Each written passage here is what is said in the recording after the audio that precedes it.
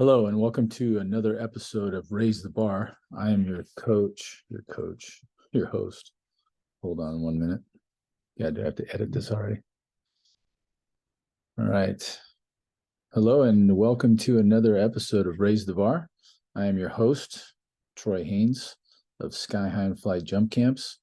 And today our guest is Tony Holler, who is a high school track coach in Illinois. And I came across his profile on Instagram, and he is the coach that has coined the term "feed the cats."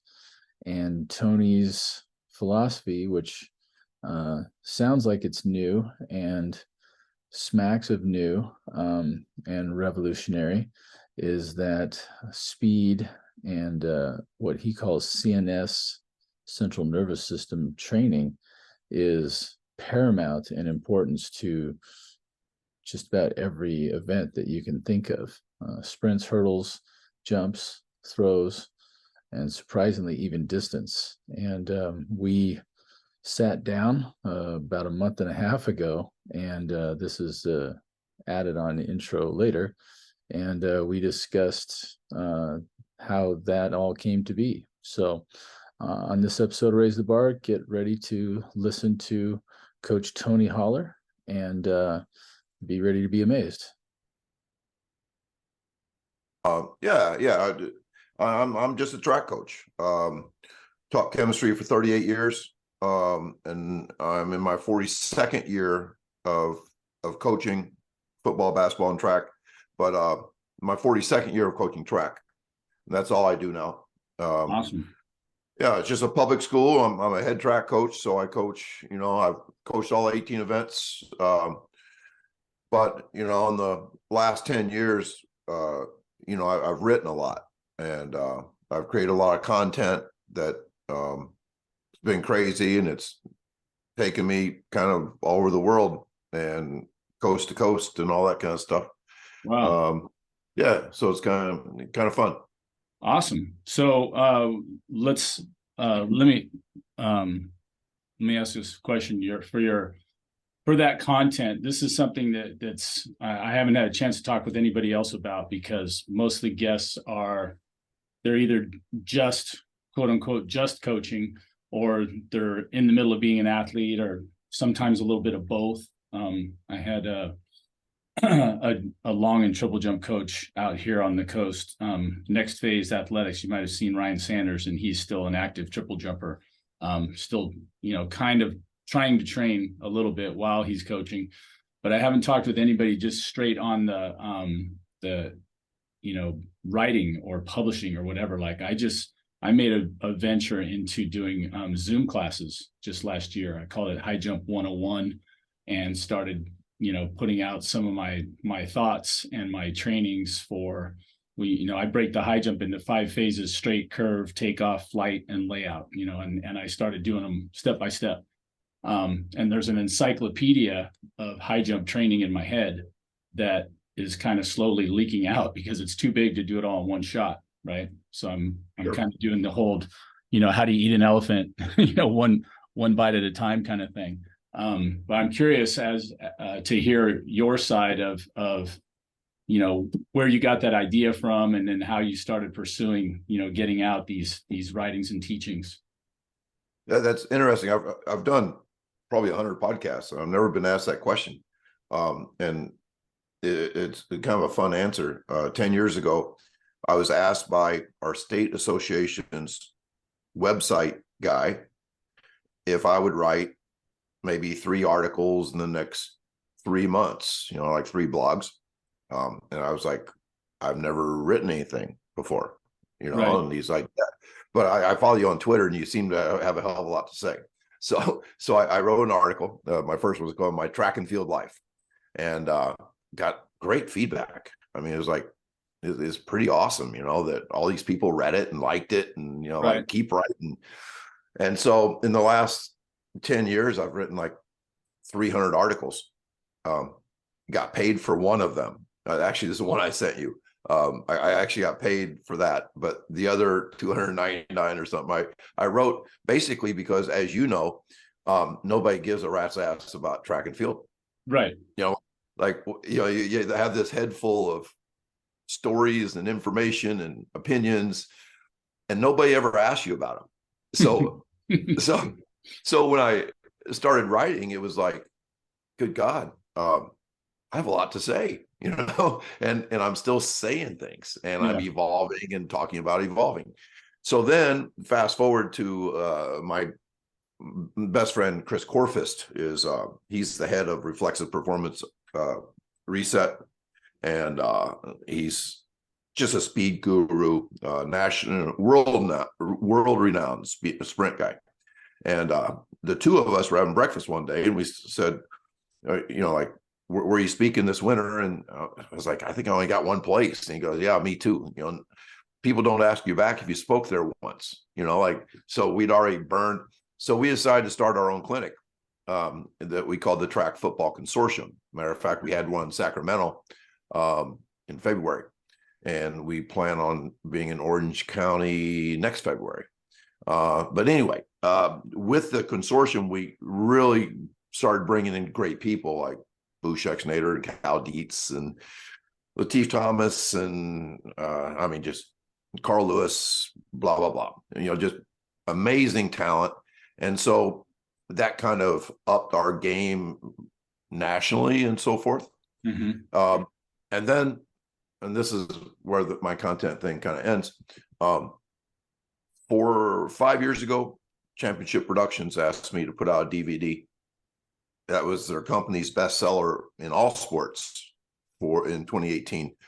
And then it has remained their number one seller ever since in track and field.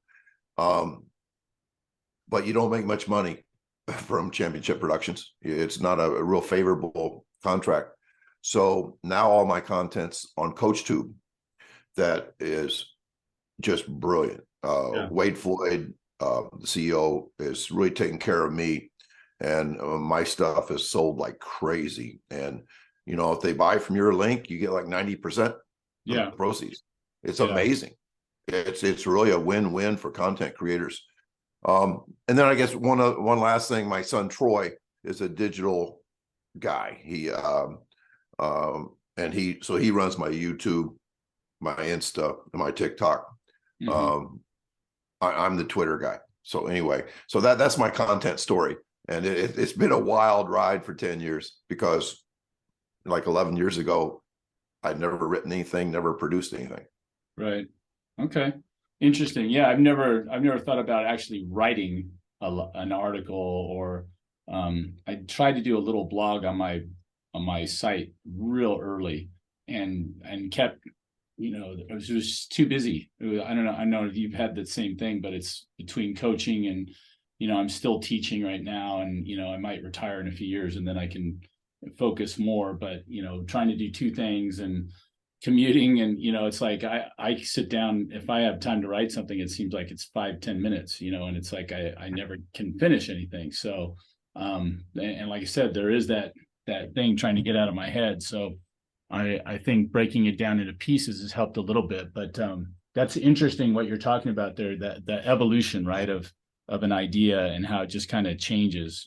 My wife keeps saying, what are you doing? What do you want to do with this business? I'm like, babe, I don't know. Like, I don't have this master plan in my head of exactly how this is going to work. When I first started, Sky High and Fly, I started because I don't know if I've ever told the story before, but I was coaching at Irvine High School, and I had a dad come up to me, and I used to run, meets on the weekends for Brenton, the younger and the head coach. And, I just sit there basically. And if you'd had a microphone on me, I was shooting up and down all the kids saying, okay, he's too close, he's too far out, he's too slow, and commenting. And I had a dad who was helping me, who had been a relatively successful pole vaulter, like a 15-footer. And he had a kid who was in the meet that I didn't know. And, he basically afterwards came up to me and said, hey, I'd like to get my son to come by and work with you. Right. And I was like, yeah, great. Just bring him by practice one time here, and, I'll do some work with him. I spent a couple hours with this kid. He came out to practice. He had a little bit of talent, and, we're working along, and we get done, and dad shakes my hand and gave me $80. had $80 in his hand. He said, "You spent a couple hours with us. I really appreciate it." And I was like, I hadn't even thought about that. I was just coaching the way coaches do, right? I'm just like, I was happy to get somebody that was interested. So I'm like, hey, it's a profit deal. Like somebody actually could pay me, right? So that was the beginning.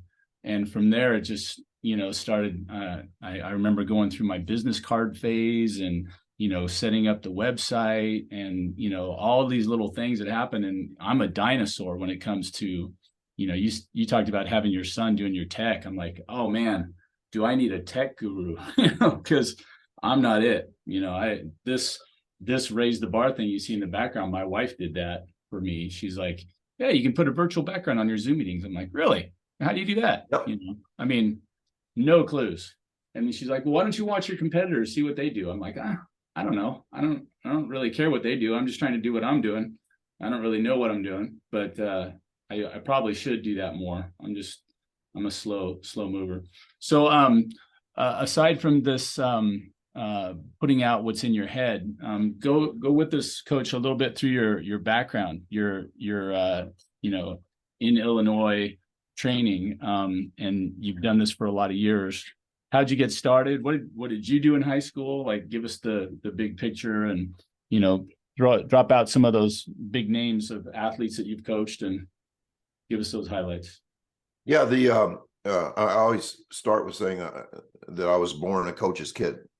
My dad was a head basketball coach at the age of 23, and my mom was 20, and I was born on the night of a basketball game. I was delivered a couple hours after the game was over. My dad coached it, all that kind of stuff.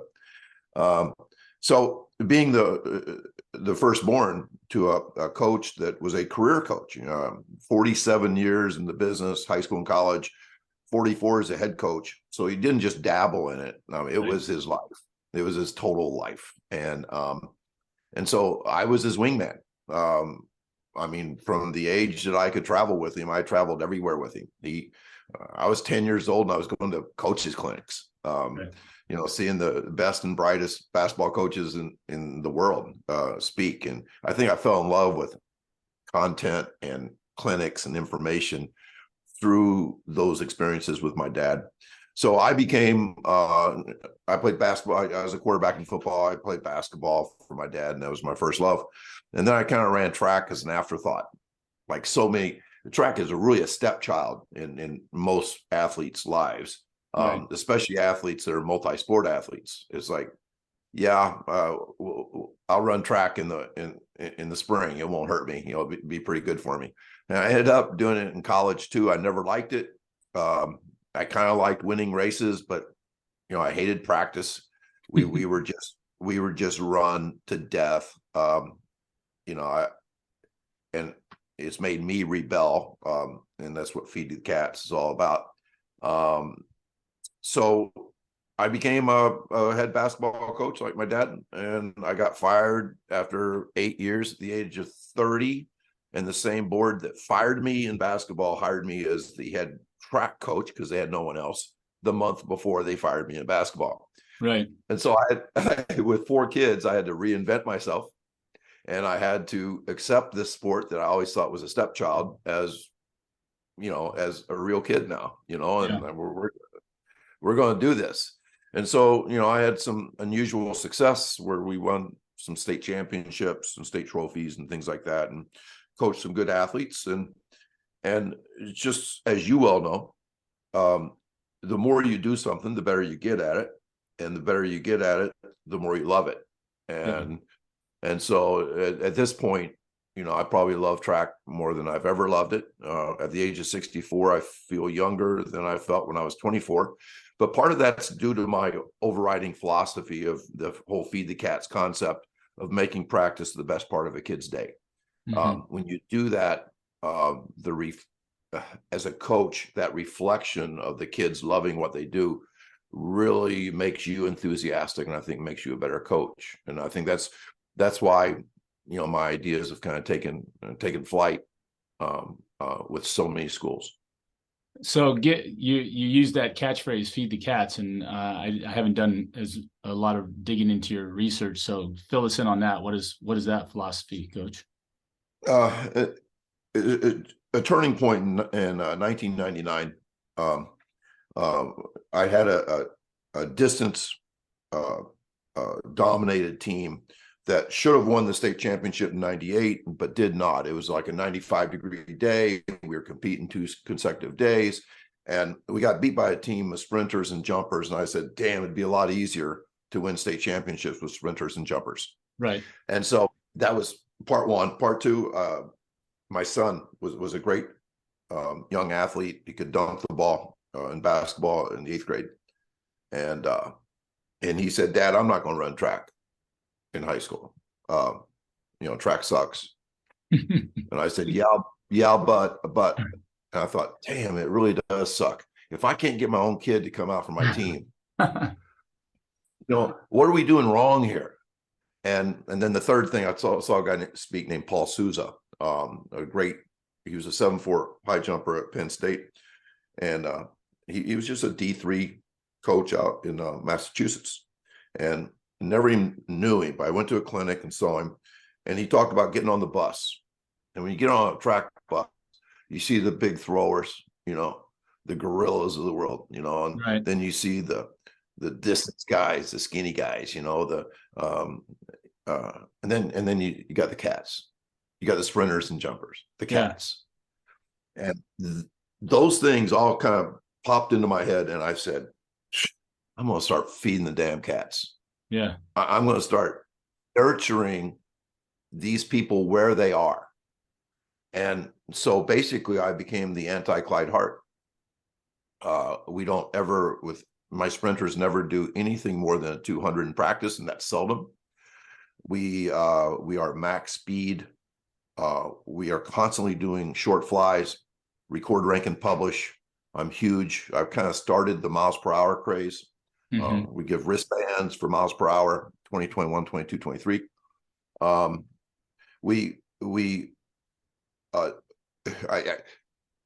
told I shouldn't say that we don't work hard. What we've done is we redefined work. We perform in practice in very small segments, mm-hmm. and we build all of our stuff on a foundation of rest, recovery, and sleep. And truly, we make practice the best part of a kid's day. And those things combined do a great job of increasing the interest in my sport. Hey, Coach, can I get you to hold just a second? I've got an emergency here from one of my my superiors. Oh, so no hang problem. on just a second. Let me find out what's going on. I'm here. I'm here. Thank you, sir. Hang on one second. There you have it. All right. So where were we?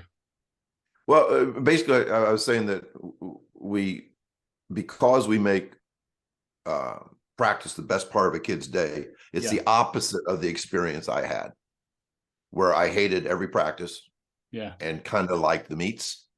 I was a 400 guy, so you could just imagine how I was just running to the ground every damn day. We'd run 6 miles on a Monday to strengthen our hamstrings. I mean, and then we would do repeat 200s, repeat 400, just crazy stuff. And my guys never do that. And we just get fast, and it we're really good in the 4x4. We're good in the 400, because speed is the basis of everything in track and field. And our jumpers are good, all that stuff. And I think one of the great things is, I say that every school has a good track team. They're just not out for the sport. Right. And so one of the keys to the Feed the Cats approach is that you will attract cats to your program. And then when you get them to love their training, they will improve, and if you can get those two things going on, it just makes the sport a lot more fun to coach. That's so awesome hearing that from you. I just went under in the last 3 or 4 years, starting to become a student again. I had disappeared from even watching track myself. I'm an avid sportaholic. I play golf. I love football. I'm watching the Lakers on trying to win, with LeBron and Anthony Davis on TV the other night. And, I watch tennis. I mean, it would drive most people crazy if they don't have those genes, of course. And it took me a while to get back into actually paying attention to higher level track, because I'd been out of it for a while. I retired for a few years, and then, coaching at the high school level, not getting any of my kids really to go up to college level, and really not paying attention, busy and all that. So it took me a while to get back into it. And then I started watching, Barshim and Bondarenko and, some of these guys. I watch, one of my big favorites now is Brandon Stark from Australia, great feed, always shows a lot of his training. And I came to that realization, what you just said, is that everything's about speed, because I have a master's degree in exercise science from Cal State Long Beach. And one of my professors went through and said one time, he goes, the world record for the 100 meters is, 9.6, whatever. And he said, what keeps the human body from running a marathon where you could run every 100 meters, that fast? That was the way he started his speech. And then we started going through metabolism, right? And how you burn fuels and all that. And that was one thing that got me thinking about these things. And I realized, someone told me that the world record in the marathon now averages under 5-minute miles. Is that right? I'm pretty sure that's correct, right? Yeah, so, I think it's about 450 a mile. Yeah. 450 a mile average for 26 miles, which is freakishly fast. And, when I started thinking what you said, I'm like, well, if that's true in the marathon, then it's got to be true everywhere else, and when it's done right, then absolutely. And I'm looking at my speed high jumpers.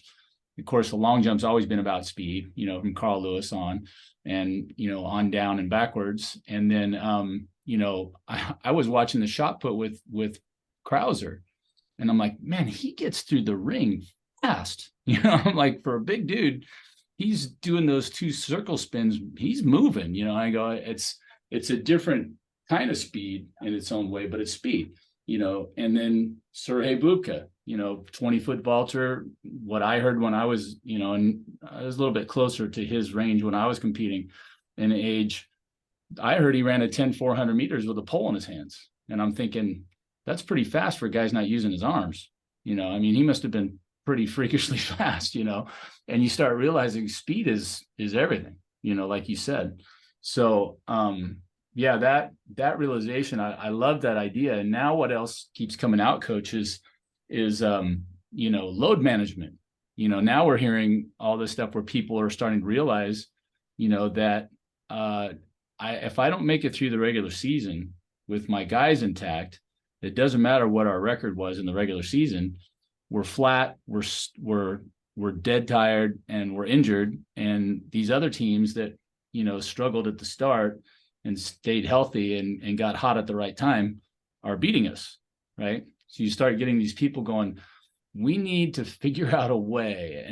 But we're still, I think, at that tipping point. What you're saying is something that I've been thinking for a while, but it's like, I don't know. I've watched, and you're the same age demographic as I am. I remember watching, my mom was a figure skater. So she used to do, what they do on ice skates, on roller skates, but basically the same stuff, the jumps, the lifts, the throws, all that stuff in pairs. And, those athletes would train, the way they do it, and they even show it. They start the music and they start doing their whole routine from the beginning, right? All the way through. And when they screw up, the coach yells at them, and then they go back to the beginning and they start over. And you're like, okay, wait, when you get to 4 minutes and you're dead tired, you might miss that side-by-side quad jump, when you're getting tired at the end. So, in one way, it shows a little bit of wisdom, like, okay, well, maybe we need to practice trying to do it when we're a little bit tired. But at the same time, maybe the way we're practicing is lending to that. Like you're saying, why do I want to run 400s and 500s and 600s? And the conventional wisdom is, this, lay down your base, right? And then taper later or whatever. And then, everybody's got their own theories. But man, as a high jumper, I think the reason I'm still in business, like you said, is kids like coming to practice, because when I make them run, they're running 40 feet to the bar. They don't run hundreds and 200s, much in training. We do some short, striders and sprints, but nothing like that. So how do you think we get that out more into the mainstream? You know, your from the feed the cats to also just your idea of nothing more than a 200. Yeah, it's to me, it's I've been compared sometimes to like a evangelical preacher when I speak about this stuff, because it's so important to me to improve the experiences of kids. Too many kids have terrible experiences, and it was believed for years and years that hard work in and of itself might be the most important thing about sports. And so even in sports like baseball, they would run kids to death. And and and to me, it's just so backwards. Um, you're talking about speed being the basis of everything. I love to talk about offensive tackles in football. The guys are 6'5", 320 pounds and can run 21 miles an hour. And you think, well, that speed is not even necessary for them to play, because they never truly sprint in a game. Right. But here's the deal. I'm in a partnership right now with Les Spellman, who's I believe last year he trained 8 of the top 27 draft picks in the NFL draft. And we talk about this a lot, that we really should maybe rebrand speed training as CNS training. That it is the central nervous system that is trained when we sprint as fast as we can sprint. And that CNS development, I say be general in the weight room, be extreme in speed training, and be specific with your sport. And if we train by sprinting as fast as we can in a straight line with the wind, if possible, our CNS will slowly, I say speed grows like a tree, will slowly improve, which governs all movement.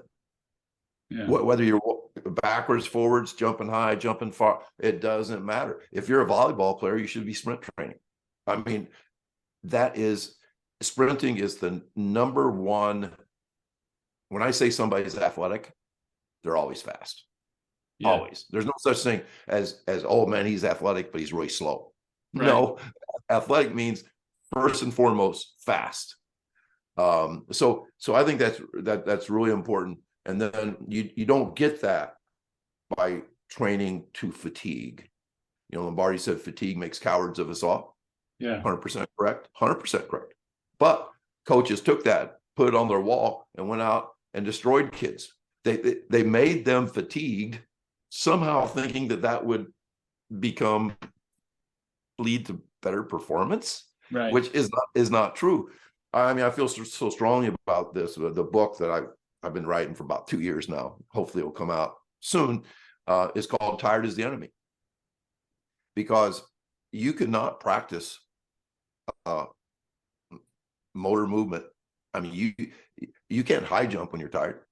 Right. You don't shoot the basketball very well when you're tired. Tired is the enemy of performance. Yeah. So to think that coaches have focused on getting tired at every practice, no matter what the sport is, for all these years, it's just wrong. And I think when people hear my ideas, they're like, damn, that would be easier actually to coach if we didn't have to just focus on hard work. Yeah. And I'm like, oh yeah, it'd be a lot easier to teach kids a high jump instead of making them run laps. Right. Yeah. So I'm curious because, so many of the things we're talking about, I've had what I would say is not trained by anyone or, taught by someone like yourself. Like if I was in Illinois, I'd probably be coming up to you now going, okay, I want to just follow you around and watch what you do. Right. And see what this means, as you're applying it on the track. Being a couple thousand miles away, I'm thinking, what do I do when I train my athletes? And, I've got these files on my Instagram because I'll see stuff and I'll take it and I watch the drill and I'm like, oh, here's an excellent, workout for glutes or for, I follow the knees over toes guy. I saw that guy and I'm like, oh, this stuff looks great for joint stability. I've always got people complaining of shin splints. And I'm like, if this guy had his ACL torn out and he can do this stuff, this must be pretty good, and I joined up for a while and I listened and I'm like, okay, it all seems pretty sound. And, I didn't do any great research on it, but I do a lot of the eye test, right? And so I'm like, okay. And I've got in my own training program for people, some of the things that you're talking about when I go, for me, speed, endurance, continuum. And that's something that I know just from a very little bit, again, as a high jumper and not a sprinter.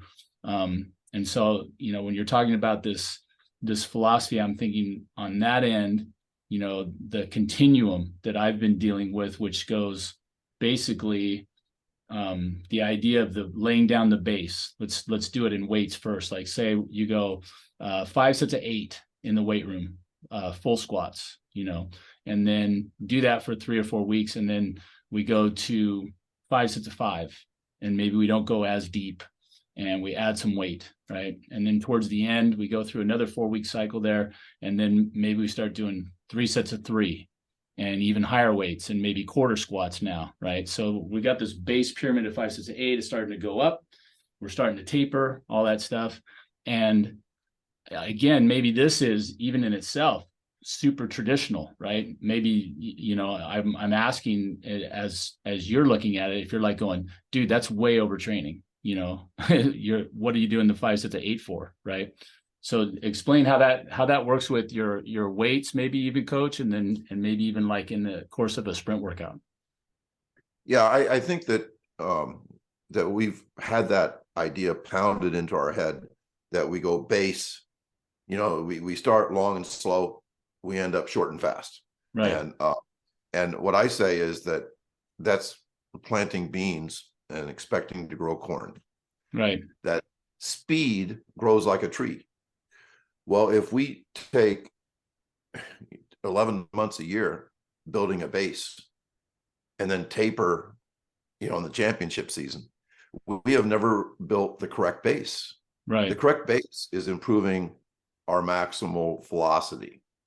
If we can, have a hurdler that it could run 19.1 miles an hour as a junior, that's really slow. And, no matter how hard he'd work at the hurdles, if your max speed is 19.1 miles an hour, you're going to have a hard time breaking 16 in the highs. I mean, you're just too slow. I don't care how technical you are, how hard you work, how much you lift, your speed is holding you back. Well, this year he runs 21.8, and that's not a common, to improve over 2 miles an hour is not a common jump in a year, but it does happen if you keep watering that bamboo. If you keep at it consistently, 2 or 3 speed sessions a week, where the athletes are happy and healthy, they're never hurt, they never have shin splints, because your volume is so damn low. And what blows people's minds, and there are literally hundreds and hundreds of Feed the Cats coaches out there. I think there's probably thousands. And what they tell me is that when they started doing that, they thought this would be really good for short sprints, jumps, but what are we going to do about speed endurance?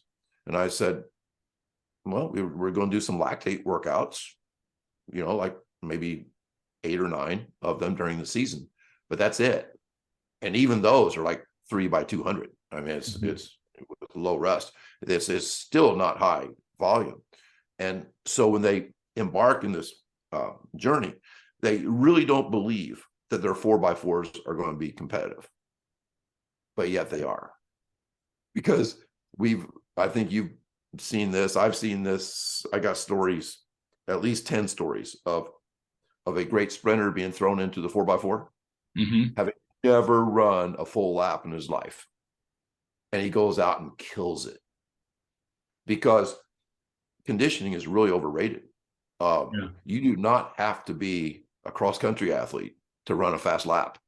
As a matter of fact, cross-country guys can't run fast laps because their max speed is not good enough. Right. So, when you talk about weightlifting and stuff, I think that we can perform in the weight room like we perform on a track. I think we can go in and do performance level work in the weight room without going through long base periods. And it's just so hard for us to try something radically different. Yeah. But yet, most big things that happen in our world happen when somebody has a counterintuitive thought that we're going to do less to achieve more. That's counterintuitive. Nobody says that. Like, hey, an extra hour of sleep is more important than any workout you ever do. Yeah. People are like, I don't accept that, because that's not the way Americans were raised. We're hard workers. And so many times hard work leads to injury or actually reduced performance. And for sure, really hard work day after day that is not joyous will make you not want to do that activity forever. Right. Yeah. And I want my track kids to love it. Right. Yeah, well, it's interesting that you say that, because I can think of empirically a couple of different times, both in my own career and in my athletes. As a senior in high school, I had shin splints all the time because, the one thing about high jumpers, for the most part, people are right when they accuse us. They go, most high jumpers are lazy. I would go, okay, yeah. And, like, tell me something I don't know. But they're cats. They're not lazy when it comes to high jump practice. Like I jumped every day. I would jump Monday, Tuesday, Wednesday, because it was fun and you're getting the feedback of going over the bar, right? And everything's great. So I had bad shin splints because I just jumped, all the time. And, we had meet on Thursday, had an invitational on Saturday, usually, right, on the weekends. I'd already jumped Monday and Tuesday. Probably didn't jump Wednesday because, like, I got to have at least one day rest. And, by the end of the season, my shins are hamburger. And so we get, spring break would come, and usually my coach would give me the week off, which was welcome. Come back after a week off, start to feel a little better again. And then we go through the crush of the season. You get to the big meets. I didn't know about these to my junior and senior year, but that's our league finals. And then we start our run to the state. It took about 4 or 5 weeks of elimination rounds to get there. And again, shins started to break down. I was taking aspirin all the time. I woke up a couple mornings spitting up blood, and, we're both sitting here going, I understand it. I know where that came from. And I have vowed as a coach to not do that to my athletes, and both times that I was rested, the time with the spring break, came back after that. I think we had a makeup meet on a Tuesday. I jumped 6'9" after having a week off. And then, 2 days later, jumped 6'8" and went to the Arcadia big invitational out here and jumped well. And, I think it was because I was well rested, and then my senior year, I strained the hamstring just a tiny bit doing the jump and at the league finals. And my coach gave me the whole week off before prelims. And then I jumped 6'7" first jump and was in, it was like, and felt great. So what you're saying is I did less and I got more out of it, right? It's because my body was saying, hey, this is crazy. You're doing too much work. And if I don't listen to my body and I keep pushing, then your body says, okay, fine, we'll just break. we'll just give you an injury that will make you stop because you can't do this to yourself, And I think one of the things that came out of that is, and probably the best learning is that way, right? I'm extremely hard-headed, but I do learn my lessons. And what I've done with my kids when it gets to the end of the season is that the tapering definitely comes into my mind where it's like, hey, you get those parents who are like, oh, we want to jump today. We're going to do this. I said, no, we're not doing anything. Just jog, stretch, a couple light striders, and you guys ice bath later. And, let's call it. We do a couple run throughs. I mean, I just lightened up on these guys. And it works. And that's I'm sure a small sample of what you're talking about. But it makes sense to me. And then what we're seeing now is a boom in this, which I still think, like you said, Americans in general are having trouble with, because you listen to these guys and they kill players and all these guys for not playing. during the season. And I think Popovich, I'm not a big fan of Popovich, but he was the guru of load management when he had his aging stars, right? We're all in their mid 30s. And he's like, hey, we want to milk another championship out of these guys. We're going to take some days off. And it may happen to be against a team that the NBA would like to see us put out a full effort against in the regular season. And we could care less. We don't care if we win our division by 20 games. We don't care. We just want to get to the playoffs and have these guys healthy and rested and ready to do what they do, because nobody cares who wins the regular season. So you and I are in that business of building these athletes, and like you said, where speed rules, and have them perform when the chips are down, and they got to be healthy, right? You got to be rested and all those things. I love it, Coach. Beat the Cats. I was going to say you'd love this story being a high jumper. I had a high jumper who, in his senior year, he cleared 7-footer better 14 different times, and his best jump was a 7.2. And one of the things that made him great, this sounds weird as hell, but he started in center field 26 times for the baseball team that spring, which kept him from jumping. Right. As you know, great athletes want to work. Charlie Francis said the best sprinters have to be held back. They don't have to be pushed. Well, anybody that's good at anything, well, if you're good at the high jump, you want a high jump every day. And I don't think there's anything worse for a high jumper than the high jump every day. Right. And so it's bizarre, but I mean, like, I have a rule that anybody that has any type of soreness in their shins does not practice that day. And you know what? They're always, like 99% of the time, they are 100% the next day.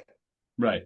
And to keep kids healthy like that, instead of, as you know, back in our day, they say rub some dirt on it. We're going to work. Yeah. You need to get used to living a sore life as an athlete.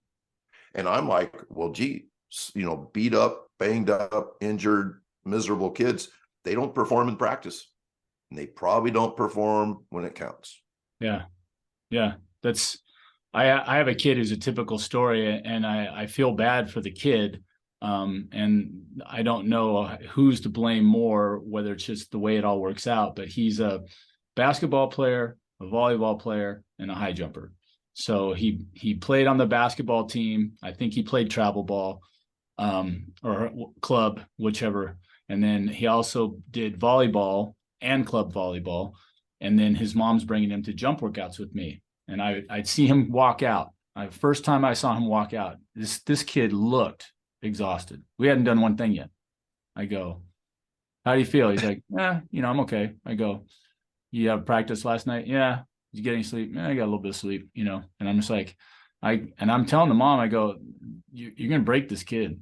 You're just going to break him. He's going to eventually break something catastrophic, or he's going to master the art of going half speed, because he's just doesn't have a whole lot of full speed reps in him, And I'm watching this year. A kid never jumped over 6 feet, and I saw some potential, but most of what I got was, like you're saying, were just lackluster efforts because of overtraining. Radical. 3 sports at the same time. We're talking. I mean, it's suicide. So, taking all that into account, but like you said, man, the American way is hard work and grind it out, and, rub some dirt on it. And, and there's guys that they take advantage of the training room, and God bless the trainers, to keep stretching it. But at the same time, I don't know if this analogy works for you. I do this with my jumpers. I compare it to a video game. I grew up, right when the video game started getting out, I was in my mid to late 20s. So, and I remember some of the fighting games where, you've got a power bar at the bottom, and when you take a punch, your power bar starts to shrink, right? So you take a punch and your power bar shrink, and then finally you get hit, And it doesn't matter if it's a jab or a hook or whatever, but if you're at the sliver at the bottom, it eats up your power and you're knocked down. And then you're frantically pushing your buttons and you're trying to get back up, right? And when you stand up, the power bar comes back, but it only fills up halfway. And I said, to me, that's the perfect analogy of what we're doing with these athletes is we drain the power bar, then they go to sleep and they eat and they rest and they do whatever they do and it recovers, but it doesn't recover all the way. So you drain the batteries a little bit and then the next day you do more and you drain the batteries a little more and they recover a little bit. And I go, the thing that is amazing about high school kids is how well they recover because they're young and they're still growing and all that stuff. So they have an amazing ability to stretch and to come back to where the power bar is almost where you left it the day before, or maybe it's only 5 degrees down but you still grind them down, right? And at the end, they end up breaking. And there's that thing called survivor bias, that every coach that overworked kids, and I think that probably 60 to 70% of all coaches are still that way today. They just coach the way they were coached. And you're going to have some success if if you have some charisma as a coach, no matter how you train kids. And you can train kids doing way too much, and you will still have some healthy kids at the end of the year who may perform well.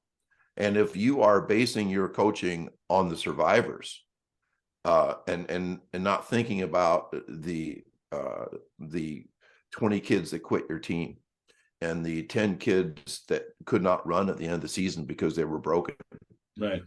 I think that's what happened. I mean, every football team, nobody appreciates hard work more than a football coach. And what they put their kids through in the summer is almost like a military training. And they see extreme fatigue as building toughness and, pushing through barriers. But you know what? They all get slower. They don't know that because they're not timing anybody. Right. But they all get slower. They all get beat up. Now, Feed the Cats football coaches don't do that because they're timing twice a week, even during the season. Yeah. Because there is no better barometer of a kid's health than how fast he runs. Yeah. If you have a 22-mile-an-hour kid and he comes in on Monday running 19, you have a problem. Now, the problem might be you, it may be him, it may be a combination, but speed is a great barometer of an athlete's health. Yeah. Interesting. God, there's so much. It's amazing to me how I've gone through this, and I keep learning, all the time from you coaches. I want to thank you again, Coach, for spending your time. It really opens my eyes, and it shows me that there's so much left to learn. Like, I think, man, I got a real good handle on this, and I got that, and then it seems like God will always bring me somebody that just goes, wait a minute, you haven't considered this yet, and like, oh wait, okay. And I'm trying to put it all together in the master framework. I heard what you said earlier about the central nervous system. I find it very interesting in that I've seen the workouts on Instagram where somebody gets the treadmill going really, really fast, right?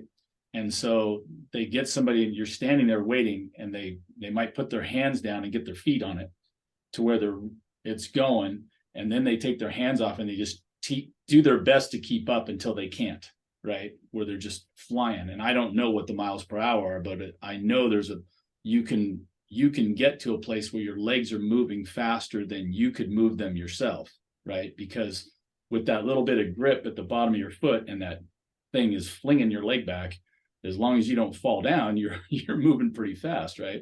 So you've got what I think there is a decent example of CNS work, right? Because you have to do some kind of adapting to survive there, right? When I was at UCLA, I'm throwing out my props, but Coach Anthony Curran, who's one of my mentors at UCLA, great pole vault coach. This is in the early 80s. He built a pole vault ramp there with a 1-degree downhill slope for his vaulters. And I remember him telling me at the time, he goes, yeah, this is going to help them, with their speed. They're going to be able to move their limbs faster and do whatever. They obviously can't compete that way, but I found it an interesting thing, and I have sought to get places in my training where we do get some downhill running in, for the same reason, not a long time, not at a steep slope, because you get the pounding. So, but that whole thing, there's just so many pieces to the puzzle. So what is coming up for you in the state? You're still coaching. You're still at the high school level there? Yes. We just hosted a 16 team sectional last night. So so I was up pretty late. But we qualified in 12 events for our state meet next week. It's a 2-day state meet, Friday and Saturday, where we have Friday prelims, Saturday finals. And then our season's over. And it's kind of a nice thing about being a retired chemistry teacher is that I still have that season that just totally blacks out the sun for me. But in about 10 days, I get to reopen my book and do my third rewrite of it. And, I'm speaking at a couple clinics, I think 3 clinics in June and 3 in July. And then, of course, winters are my big clinic season where I do a lot of traveling and stuff. But yeah, I do a lot of consulting too. I've consulted with, I think 6 of the top 20 lacrosse programs in the nation at the NCAA level. And like a team like Prince Sample is now feeding the cats. Actually, they're feeding the tigers. And they made the Final Four last year, first time in 18 years. And basically, what that means is they're sprinting twice a week, and they care about miles per hour. Yeah. And they stopped conditioning. They don't run their kids anymore. They play lacrosse and they sprint. And they were really worried that what's going to happen late in the game. Are we going to fall apart? Fast kids are fast at the end of the game too. Right. The speed is it really a type of endurance? Yeah. The faster you are, if you can run 22 miles an hour, you can run all day at 20. That's the idea of that speed actually creates endurance, but endurance does not create speed. If you go out and run kids to death, they will get slower. And so those are really important concepts for even a field sport that I know very little about. What do you, when you, with this counseling, like this week, I have a kid who's going to the meet right before going to state. So if he can get through this meet, he could conceivably go to the state meet.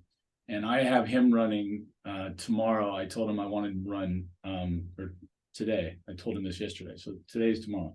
Okay. I told him to run today. I wanted to run 40 meters and full recovery, 30 meters, full recovery, 20, full recovery, 10. And then recover. We're going to do 3 of those and done. That's his workout for today. So to finish up, Coach, I know you're a busy man. You got things you got to do. And I got my first period class coming up here, or second period, but my first period of the day. My brain just starts overloading with all the possibilities and training and everything. But we were talking about the feed the cats, and I was saying that high jumpers are active for about 5 seconds, and then they rest. So we're like got to be the perfect, case study, right, for you, the perfect idea of training at high speed. I keep thinking I just want to change horizontal speed into vertical lift, and so I need to get people fast, and part of that for me is I've got to train them to run fast and then get ready to jump, which is not always easy. As you know, as you're running full speed, you can't all of a sudden go, wait, I got to jump, because your arms are busy doing what they do when you're sprinting. And so, there's a little bit of learning curve there, but that's pretty much the battle that I've been undergoing. I'm starting to think like a European. I'm changing a lot of my girls to the European single arm, get them tall, run them off the ground, and see what happens. And it's almost easy. It's silly is if I can get them fast and running with high cycling, they just come right off the ground, nice and easy. Don't have to really be able to jump, which is kind of funny. It's counterintuitive, but I love the mentality. I keep thinking of the cheetahs. They sprint and they hit or miss.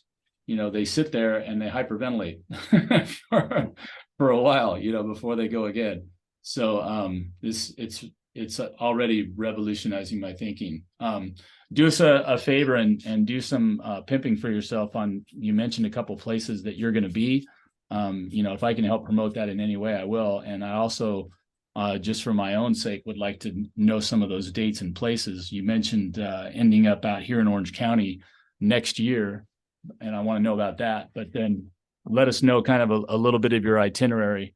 And if there's any way I can promote you, of course I will. Yeah, I'm speaking at a strength and conditioning national, I believe it's called NatCon, NATCON, in Chicago area in June. I'm speaking virtually to a cross country, the Texas cross country coaches in June. That's going to be interesting because I'm kind of the anti distance guy, but I still think you can stay general in the weight room, be extreme in speed training, and then be specific to your sport. And if you're specific to your sport in cross country, you're doing cross country stuff, but those kids need to become more athletic too, and that's the thing I'm like, we're there. I'm 3 days in Norman, Oklahoma, in the middle of July. That's going to be an interesting clinic. I'm doing a recorded thing in Vegas, but that will have no audience in July. The one in Orange County, we have not announced the high school site yet, but it's going to be the first weekend in February, the weekend before the Super Bowl.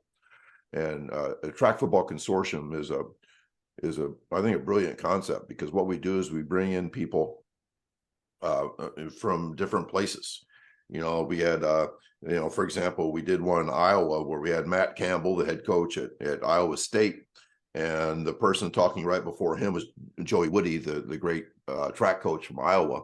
Mm-hmm. And the guy before that was Steve Jones, who is probably the national guru of leadership. And he wrote a book called The Twin Thieves, which is amazing.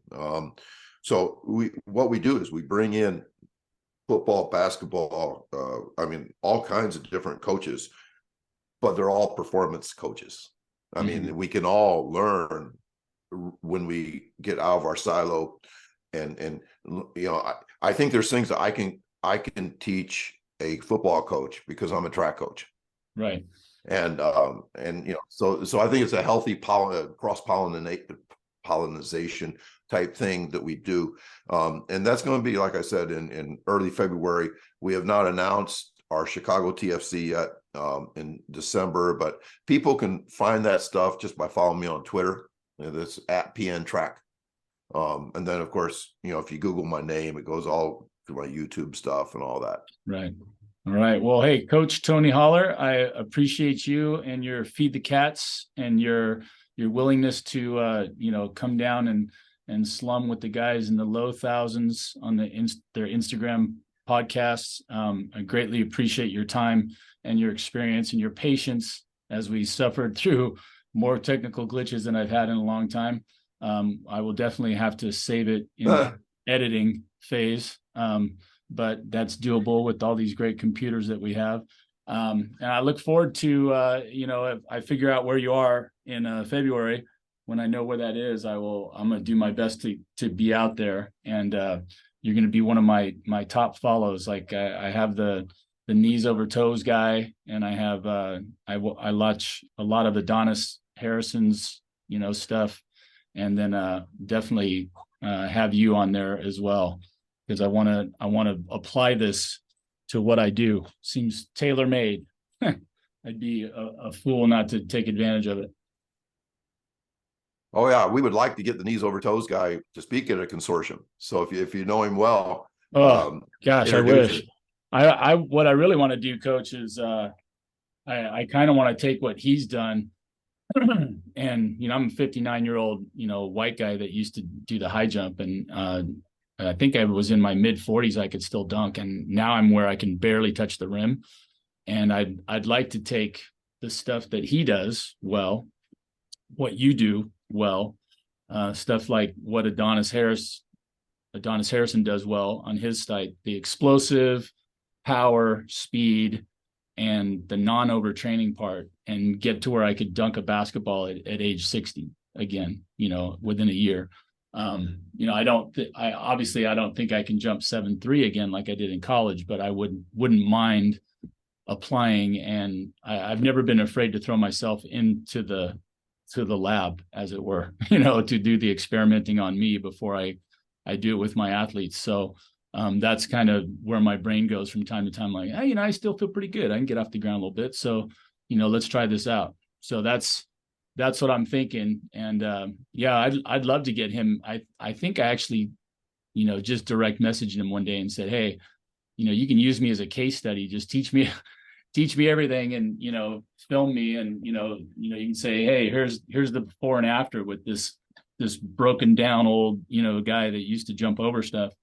And he started doing our training program, and now look at this. You'd never believe this guy was 59. That's kind of what I'm thinking. So if there's a way to make that work, let's see if we can do it. Would love that. That'd be Make us cool. both famous. All right, Coach. Well, hey, again, I really appreciate your time and your expertise. Best of luck at your state finals. Sounds like you said, in 10 days it's all done, and nothing else to train for. Well, thank you, Troy.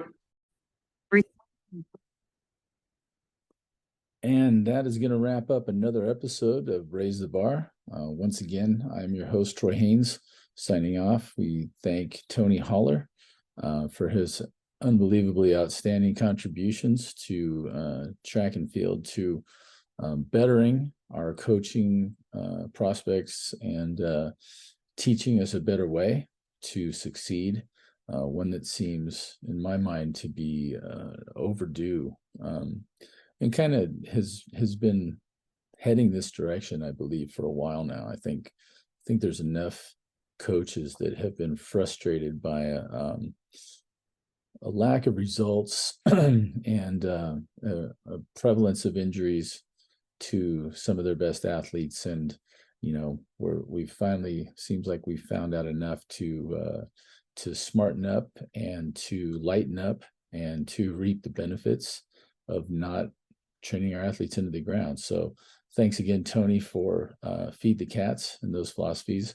You don't have to look far to find Tony Holler and his the Feed the Cats stuff. I looked it up on the web, and it comes right up. You can buy his DVDs. You can get all kinds of access to articles and everything that Tony's been doing for the last 10 years that has revolutionized his life and his coaching. So until next time, this is Troy Haynes signing off, and be ready to raise that bar.